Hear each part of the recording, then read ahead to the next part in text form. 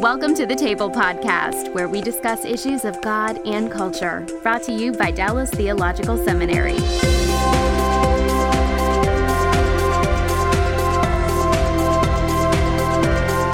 Welcome to the Table, where we discuss issues of God and culture. My name is Mikael Del Rosario, Cultural Engagement Assistant at the Hendricks Center at Dallas Theological Seminary, and our topic for today is Experiencing the Christmas Story. My guest in studio is Dr. Darrell Bock, Executive Director of Cultural Engagement and Senior Research Professor of New Testament here at Dallas Theological Seminary. Welcome, Darrell. My pleasure, as always. Well, before the broadcast, we were talking about kind of different approaches that we see to Christmas, to the Christmas story. And I've certainly seen this in the apologetics blogosphere and Christian blogs on the internet, where you get a couple of different approaches to Christmas. You know, on the one hand, you have people who write about Christmas in terms of how Jesus came to earth. And we look at Jesus' birth in light of what we find out at the end about who Jesus is, like the Gospel of John, for example, starts out telling us. And then the other approach is where we do this defense of the faith, where we're looking at the possibility of miracles, we're looking at the historicity of the gospel accounts. What do we miss out on by only focusing on these two approaches to the Christmas story? Well, amazingly, we may miss out on the actual story of the birth. It's surprising because we end up being distracted either by proving the historicity of the account or trying to do that, or dealing with the philosophical approach to miracles in relationship to the virgin birth. You know, those of us who have a faith in God being a creator and being present in the creation don't have any problem with him working in that creation. The idea of a virgin birth is not something that catches us too terribly by surprise. But in a modern world, you find yourself defending those things. And in the midst of doing that, you oftentimes miss out on actually the point, some of the key points of the Christmas story itself. Mm-hmm. And so what we want to do with our conversation today in this approach is to just walk through the Christmas story. We'll look at it in Luke and we'll look at it in Matthew and see what these different approaches give us and try to put ourselves in the shoes of someone who doesn't know the end of the story, you know. That's right. In fact, one of the interesting things, fascinating things, is to think through how the infancy material actually works. It actually lays the groundwork for the two Gospels in which the infancy stories appear. In Luke, it's setting up, much like an overture would in a piece of music, what's going to be happening in Luke Acts. And in Matthew, it sets up the story about how promise has been completed in Matthew. And it does so in a way that tells us God's doing unusual things. A virgin birth is not a normal activity. It doesn't happen every day. Mm-hmm. But on the other hand, it signals something special is going on, but watching it dawn on people what is going on is actually part of the wonder of the Christmas story. Yeah, well, it really is a fascinating story. So let's take a look at the version in Luke to begin with. Luke is writing with primarily through Mary's eyes. And, you know, you think about the Christmas story as the birth of Jesus. Mm-hmm. And yet when you start, the story has John, the story about the Annunciation of John's birth. So why is John a part of this story? Well, John's a part of the story because he is the pointer, the forerunner to the Messiah in the Synoptic Gospels. And as a forerunner, it actually is evoking an image that comes out of the Old Testament that says that God's coming will be announced. It will be pointed to. And so John becomes the figure, whether you're thinking about Isaiah 40 or Malachi 3, John becomes the figure who points to the arrival of the promised one, the arrival of the eschaton, if you will. And so we go through a full comparison in Luke 1 between the birth of John the Baptist and what John represents, prophet of the Most High God, to what Jesus represents, and that is the son of David on the one hand and the one who is the Son of God on the other. Mm-hmm. And so we see John then is pointing toward Jesus. There's kind of a parallel with these birth announcements, because we move now into the Annunciation to Mary. You know, Luke tells us that Elizabeth was old. Then we have this contrast. Mary's very young, right? How old was Mary, do you think? Mary would have been, if this is a typical first century situation of someone being betrothed, would have been between the ages of 12 and 14. So I tell people this is a seventh grader. Oh, wow. You know? Yeah. And your reaction is what the crowd does. I get raised eyebrows and you really? And yeah, you know, that kind of thing. So we're talking about a very, very young girl. I think it's important to understand that in the ancient world, if you lived to be the age of 5, the average span of life was 40. and it was really exceptional to live to your 60s or 70s. So I like to tell my classes, I say, I hate to announce this to you, but you're all senior citizens, and I'm geriatric. and so there's really a sense of a compressed time of life, and people moved into marriage as quickly as they could. Now, boys, generally speaking, would have been older, between 18 to 25, 30 in that range. But generally speaking, the girls would have been younger. So this is a seventh grader. And there's another interesting comparison that is at work here. In the Old Testament, when you get women who are of age, who bear children, someone special is coming down the line. Samuel perhaps being the key example in relationship to Hannah and her giving birth in old age. This is a common pattern, but here we've got that a little bit reversed. Here we have a virgin birth in a very, very young child, and there are a lot of parallelisms that are working in this passage where you get pairings. You get the announcement to Zechariah, a male. You get the announcement to Mary, a female. So there are pairings that are also going through the infancy material that drive the story and that bring balance to the fact that Jesus' coming is for all people. Mm-hmm. Well, this is a very unusual story for sure. Let's take a look at this one verse in Luke 1:30 through 32, because the way that this child is conceived is very unusual. The angel says, "Do not be afraid, Mary, for you have found favor with God. Listen, you will become pregnant and will give birth to a son, and you will name him Jesus. And he will be great, and he will be called the Son of the Most High. And the Lord God will give him the throne of his father David." The angel goes on to say he'll reign forever, he'll be holy, he'll even be called the Son of God. What was going through Mary's head when she heard these things of what her baby was going to be called?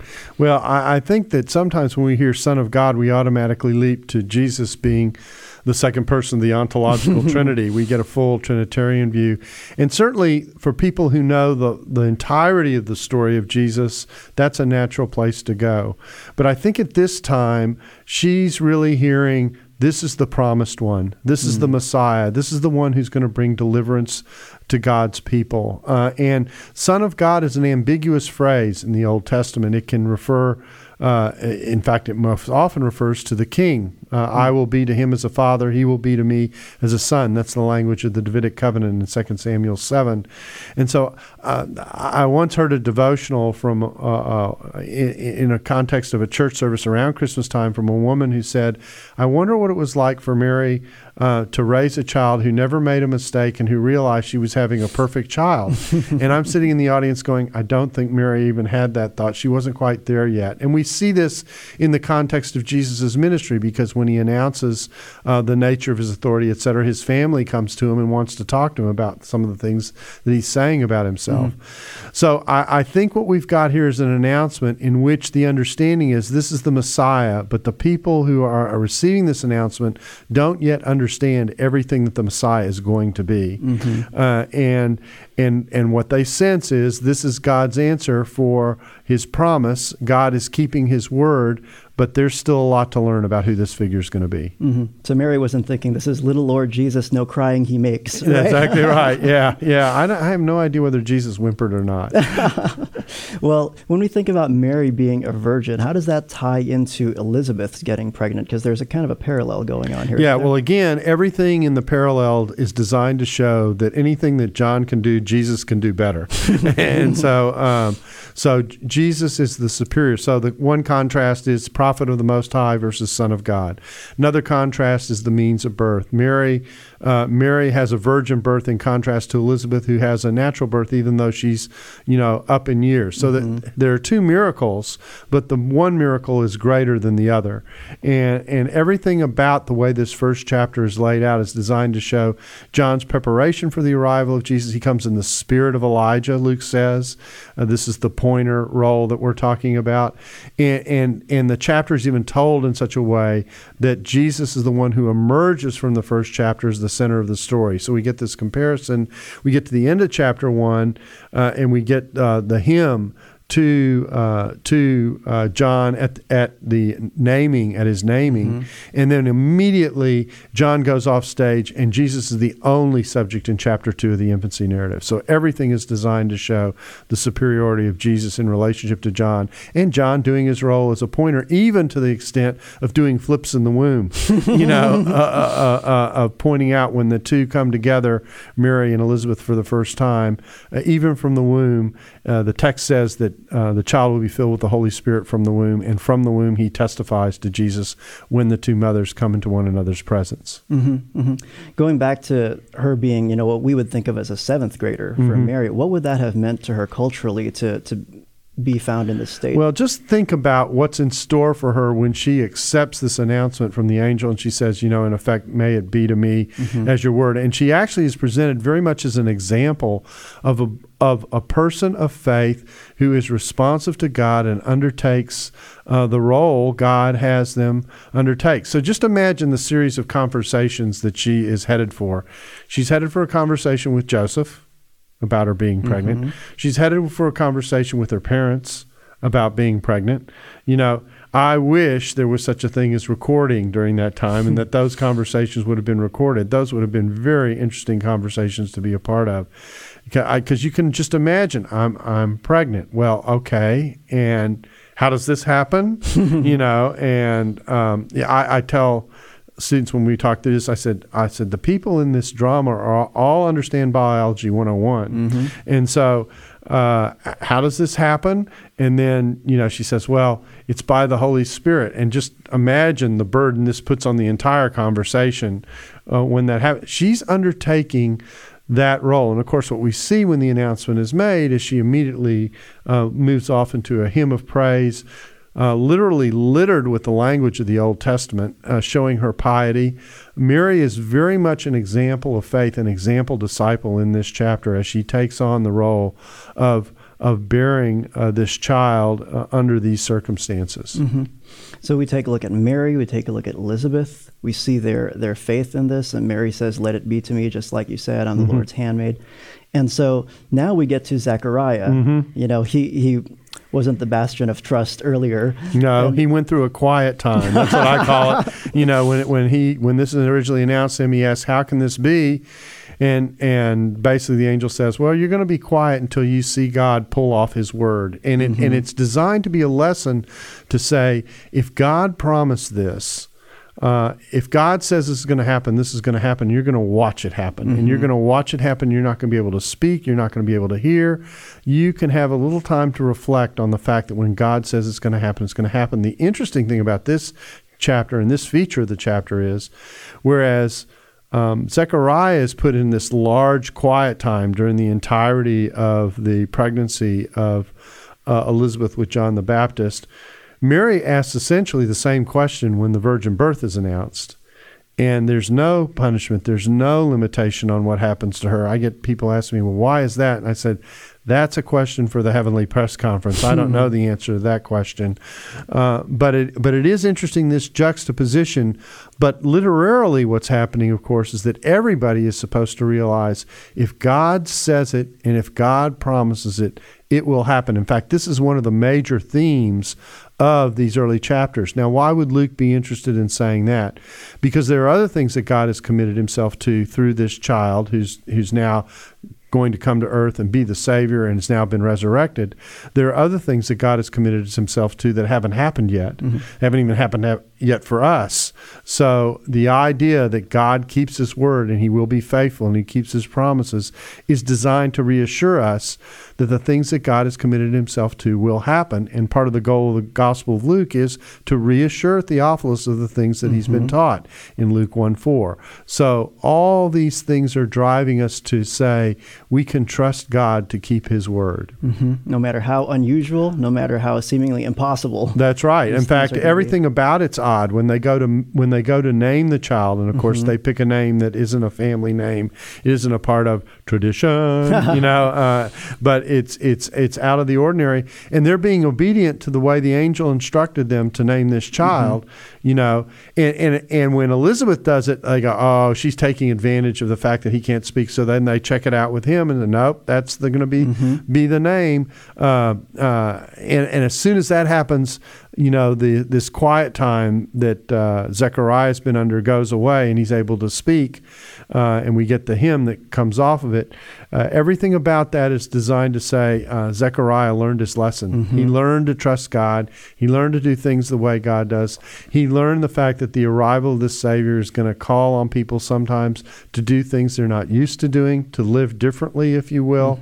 All of that is being reflected in what's going on here. Yeah, and so now Zechariah is being obedient. Exactly right. And he has this hymn, he prophesies, and I want to read this short section from Luke 1:68 through 70. Zechariah prophesies, he says, "Blessed be the Lord God of Israel, because he has come to help and has redeemed his people, for he has raised up a horn of salvation for us in the house of his servant David, as he spoke through the mouth of his holy prophets from long ago." What's the background of this hymn, and what does Luke want us to get at this point in the story? Well, again, it's the arrival of the Messiah. It's the arrival, the completion of the promise made initially to the nation, the promise that there would be a seed of David who would be a deliverer. That's being appealed to. There's an interesting little juxtaposition, too, that happens in this passage that's actually pretty fascinating. It says, "Blessed be the Lord God of Israel, for he has visited us and made redemption for his people." That verb, visit, is an interesting verb, because later on in the hymn, it talks about the mercy of God when the rising sun of the morning rises up and visits us. Okay, so the Messiah is pictured as a light who shines in the midst of darkness, bringing day out of night. That's the visit of the one who makes redemption and the one who is raised up as a horn of salvation out of the house of David. So the end of the hymn matches the beginning of the hymn, and the Davidic promise and the promise of God completing his work through this deliverer is declared very clearly by Zechariah as he announces the arrival of this child. And he says things like that he's going to rescue us from our enemies. He's going to show mercy. He's going to rescue us from the hands of our enemies so that we can serve him in righteousness and holiness all the days of our lives. I like to say that's a great life verse. That's the point of the exercise. We're delivered and we're freed, but we're not freed to do our own thing. We're freed to live in a way that is honoring to God. Wow. And so the picture that's emerging of John here is somehow he's pointing the way to the Messiah. Somehow he's pointing the way to Jesus. And there's elements of salvation and forgiveness here that are at work as well. You mentioned Isaiah 40 earlier. Can you expand on that a little bit? Yeah, it's the idea that it's the clearing of the desert for the arrival of the Lord. It's the passage at the beginning of this last section of Isaiah from 40 to 66, in which the ultimate deliverance of not just the people of God in Israel, but of the world is being described. And John the Baptist is being described as issuing a call in which people are to clear the way for the entrance of God. I call it a kind of a creation red carpet. Everything gets leveled. Doesn't matter whether it's hills or mountains or whatever. And onto this entryway comes the activity of God. That's the picture that we're dealing with here. Well, let's turn to the core of the Christmas story. When we think about the Christmas story, we normally think of the nativity scene. And we go to Luke chapter 2 now. And Luke says there was a census that was ordered by Caesar Augustus, and that's why Joseph and Mary went to Bethlehem. Now, Joseph was of the house of David. What entirely does that mean for him? What's that mean for Jesus? Well, the main thing, what it means for him and what it means for Jesus is this descent of being a child of the Davidic promise is in place. He ends up being in Bethlehem because Bethlehem is in the seat where Judah is and is the tribe out of which this line comes. And apparently this census was ordered in a way that was honoring to the structure of the Jewish nation of Israel, where the 12 tribes territories were in play. And so that seems to be the reason why Joseph has gone from Nazareth, which is his home, down to Bethlehem and down in the southern region. Bethlehem's located really next door to Jerusalem. So if he went back and this was his ancestral home, the place was probably packed with relatives, like when you have relative gatherings, Christmas parties. Where do you think Jesus was actually born, and what would that have looked like? Well, he was born, it looks like he was born in a family stall, basically, in an area where family, now you would think, well, that's not a great way to treat family. But I think what we've got here are people gathered. It's a huge crowd. They've all come in for the census, it looks like. And so he ends up in an animal trough, basically. And I tell people, now think about this for a second, and think about the message this sends. If you were in a public relations meeting and you had the assignment, we're going to plan the arrival of the promised one of all time, a program that God has been talking about for the ages, for centuries. And so you, as the public relations firm, what's the best way to announce this arrival and to perform it, to execute it? And you would think about all the pomp and circumstance. You'd put it in a capital city. You'd make a huge fanfare. You'd do everything. I think that would be the way we would instinctively think it would happen. Instead, what we get is a baby born in an animal trough in a little suburb of Jerusalem, not even the capital city.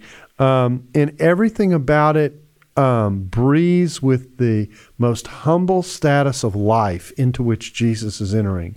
And it's the character of his entire life to show this kind of quality where he lives really in the midst of everyday life, not privilege, but very much in a family context, if you will, that kind of thing.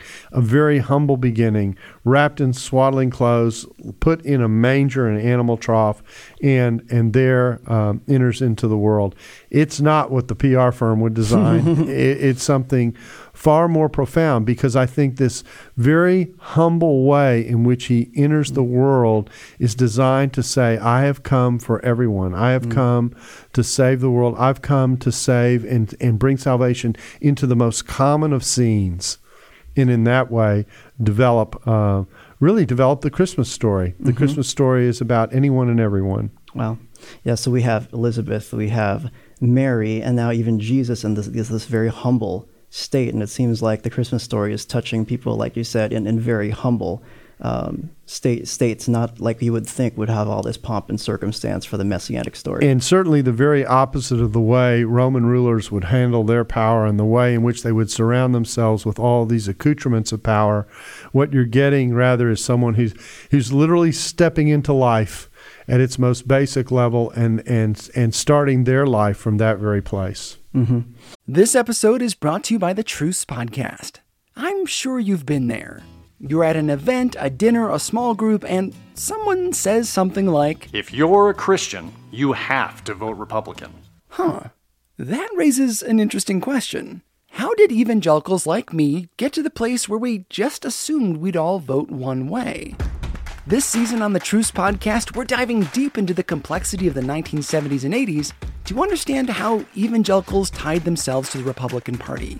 It's a story that involves murder, corruption, redemption, and our need to be heard. I'll be talking with celebrated historians like Rick Perlstein, Pulitzer Prize winners Francis Fitzgerald and Jesse Eisinger, and some of the best guests I've ever had. Truce is the show that uses journalistic tools to look inside the Christian church. We press pause on the culture wars in order to explore how we got here and how we can do better. Subscribe to Truce anywhere you get podcasts or listen at trucepodcast.com. And so what can we tell then if we were stepping into the story not knowing the end? How would the original audience put this together with this juxtaposition of royalty on the one hand and humble circumstances on the other? Well, I think the main thing that you see here is that they have a sense that this child who's coming because of the virgin birth, et cetera, because of the way in which this ends up being signed off on. We're just short of the story of the shepherds where the angels announce this to the shepherds and they show up. Everything about this says God is at work. And God is at work in this child who is the hope and the promise. But that what they don't yet realize is how great bearer of this authority of hope he is. Could you expand a little bit on this hope?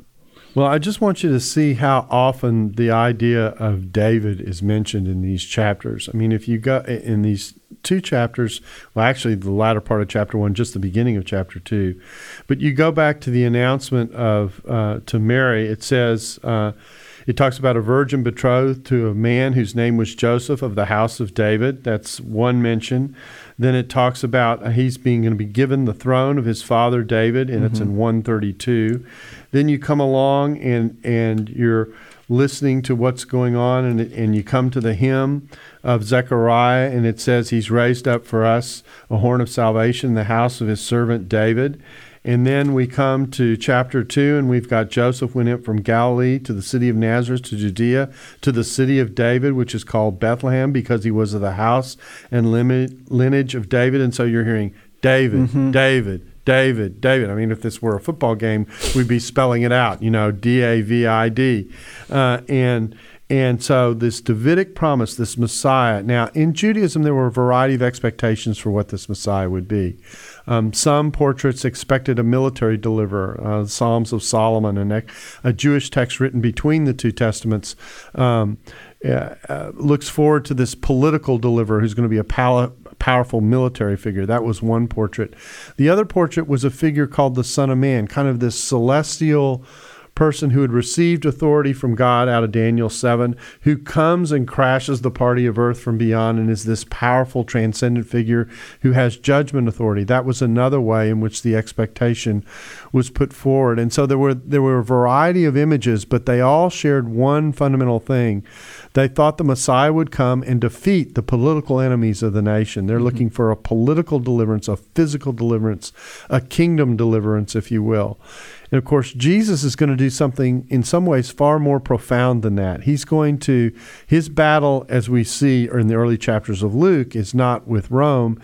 His battle is with Satan. So he opens up with temptations. We have the 3 temptations from Satan. He's performing exorcisms and that kind of thing. So we're showing that this kingdom isn't just about the material political world. It is a spiritual kingdom that's designed to work from the hearts. It's designed to be with forces that we can't see, but that are very real and that often get in the way between our relationship and God. And so this Davidic deliverer is going to be a little bit different kind of Davidic deliverer than what people were anticipating, which is why in the midst of the Synoptic Gospels, Jesus is sort of slow to say, I am the Messiah. Because it had the potential to create expectations that were not in line with the way his ministry would work. They certainly didn't anticipate the idea that the Messiah could suffer. They had a portrait of the Messiah that was more like Arnold Schwarzenegger, I'm going to crush the enemy. And so the idea that this Messiah would suffer is something that they're not prepared for. And the idea that this Messiah was going to be primarily about a spiritual provision that extends beyond any material, physical kingdom transformation, although that's coming later in the return that Jesus is going to perform. The fact that this was happening in stages, none of that was on the table yet. And so this is part of what comes along with the rest of the story that the rest of the story has to tell in order for you to understand that that's a part of the rest of the story. Yeah, but this early on in the story, we see all these people in humble circumstances. They're longing for this hope, and yet we have royalty and humility together. That's right. And do you think about the shepherds too? I mean, what kind of status did they have in society? Not much. I mean, right? They would have been your average worker. Whether they would have the status of a migrant worker or not might be exaggerated, but they were shepherds were just again it's another theme of the common people, and they're there, and the angels make the announcement, and they go to see Jesus, and they share the fact that an angel appeared to them and told them, hey, I want to put in a visit to this child because this is a Savior born in the city of, you guessed it, David. That's right. and so in the midst of that, you get this sense of everything about Luke's infancy material has celebration around it. You get 3 hymns. You get the joy of the shepherds going to see the child. You get the amazement that Mary feels that these things are happening around her. There are a couple of phrases in these chapters where it says, and Mary treasured all these things in her heart. So we're very much getting the story through the lens of Mary. And everything about it has the note of celebration that God's promise is finally arriving, that he's keeping his word. That's the chorus that is ringing out as we tell this story from Luke. And we have elements of suffering here as well, don't we? That there's eventually we do, because eventually, of course, we've got the presentation of the child, and we get Simeon taking this child in his hands, and he talks about this one's going to be for the rise and fall of many in Israel. And then it goes on to say, he says to Mary, and this is going to be like a sword, piercing you. That's the only hint of suffering in the entire infancy material, is this remark that Simeon makes in the third hymn of this material.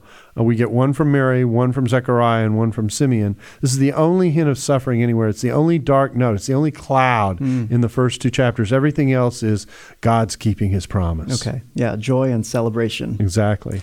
And even though Mary she's willing to endure, she knows there's going to be marginalization, potentially embarrassment, potentially. She's looking at this joy. That's right, and it is the context of the joy that they have, and the promise, the reality of the promise coming to fruition defines everything that they see and the way they see it. So when the shepherds hear that the Messiah is going to be in swaddling clothes, lying in a manger, that's probably pretty unusual as well. Right? Yeah, I think that would probably the way I would have designed it. I mean, it very much is a surprise, but it shows God's willingness not just to condescend to come to earth, okay, but the way in which he does it is important. He doesn't come to earth, banging a drum and drawing attention to himself. He comes to earth, coming to earth like almost anyone would come to earth. Yeah. This is such an amazing story. It is. It's so unusual just to step back in there, because we feel like we know it so well. Exactly. But to think back to where people were, and then to think about how are they putting these things together. There's royalty and then there's humility. Well, let's turn to Matthew now. Okay. Matthew gives us the story through Joseph's eyes, and I kind of feel like this is like a movie. There's one character that's focused in on, and then you restart the whole movie again, and you're looking at it through another character's eyes. Now we get Joseph hearing about this whole pregnancy thing in Matthew. We look at Matthew 1. I just want to read a short section here. This is where he's thinking about divorcing Mary. He finds out about the whole pregnancy. Then an angel tells him, "Joseph, son of David, do not be afraid to take Mary as your wife, because the child conceived in her is from the Holy Spirit." And then the angel even says he will save his people from their sins. Now, for us, we certainly have a lot of background as to what that's about, because we've read the rest of the story. What would Joseph be thinking? What's going through Joseph's head, and how would Jewish readers hear this? Well, imagine the mercy of God that we're seeing here, because earlier you remember we've kind of jumped out of sequence because we kind of told the story ahead, and now we've come back to catch it here. But Joseph is in a situation in which he understands that Mary is with child, and he's thinking about what to do with it. How he found that out would have been another interesting recording to know about. And then, and so he's trying to, in as gentle a way as possible, to put her to the side. And now, in the mercy of God, an angel appears in a dream and says, "You don't need to do this. This is actually your wife."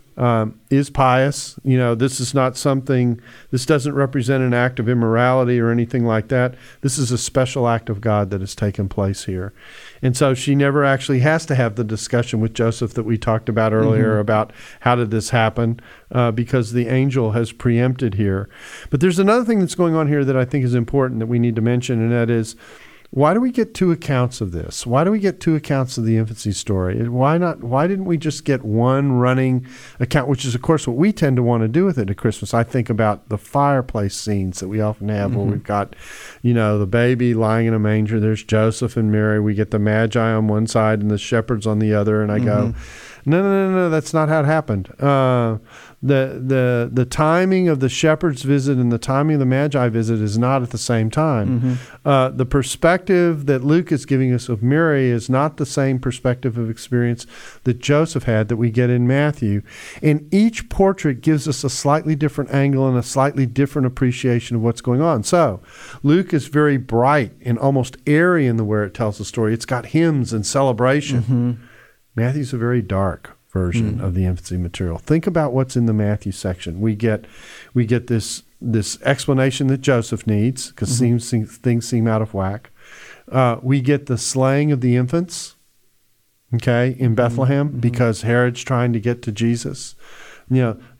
As bright as the Luke portrait is, Matthew's portrait is dark.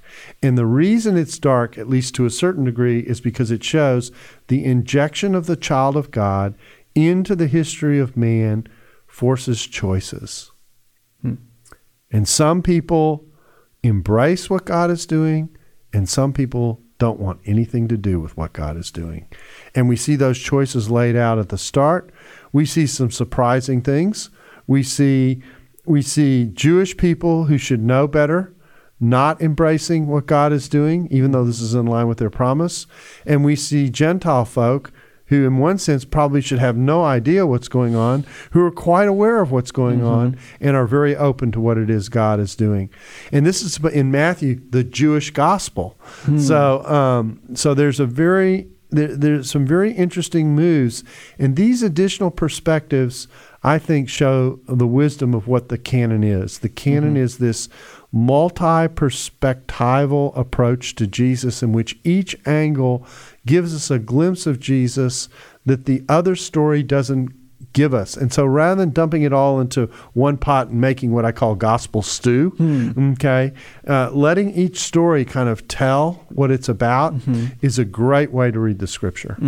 This is sometimes you've taught me a lot about sports and football since we've been working together. This is like how you have all these camera angles. That's right. In a football game. And it takes a long time to make some of these calls because they have so many angles and so many choices. And certain camera angles will tell you what you're looking for and other camera angles won't. And so rather than trying to make a camera angle do something it's not designed to do, let's allow each camera to present the picture that it presents. And in this case, we see that two stories are better than one. That's exactly right. Now, we often think about Mary's potential embarrassment and potential marginalization. What about on Joseph's side? Would he have had kind of a cultural stigma as well? He's in the same situation. The tradition that floated around about Jesus was that he was born out of wedlock. And we know that insult is cast at Jesus in John chapter 7.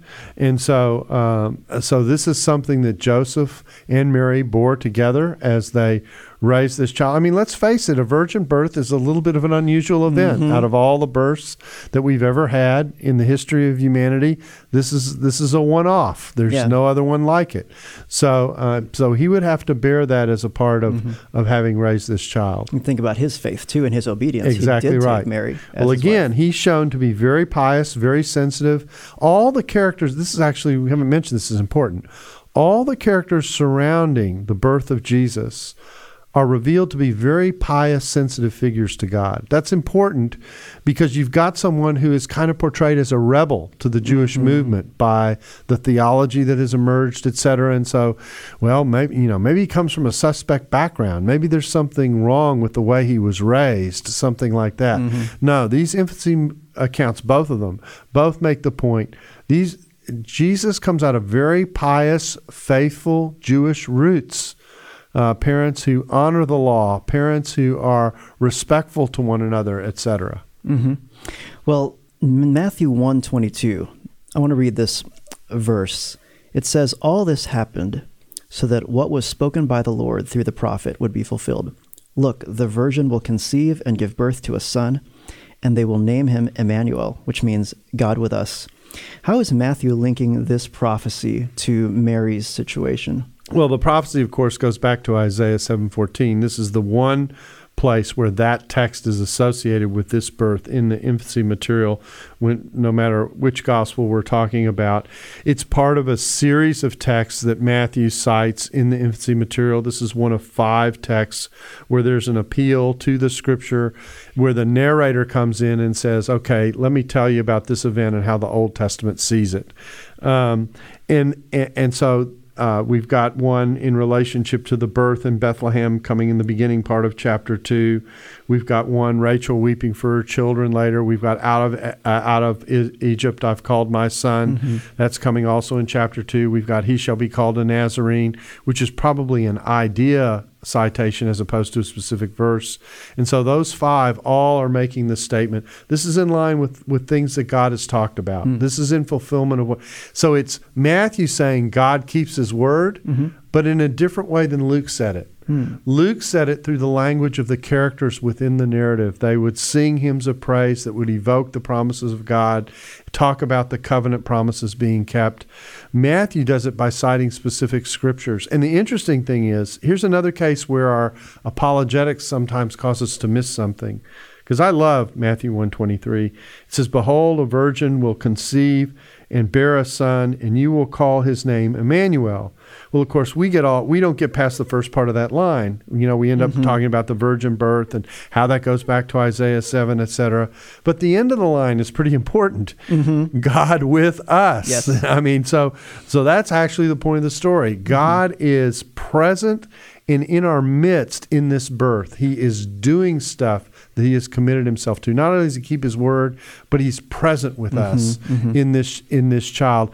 And it isn't just God with us, as the rest of the story makes clear. It's God with us. That's right.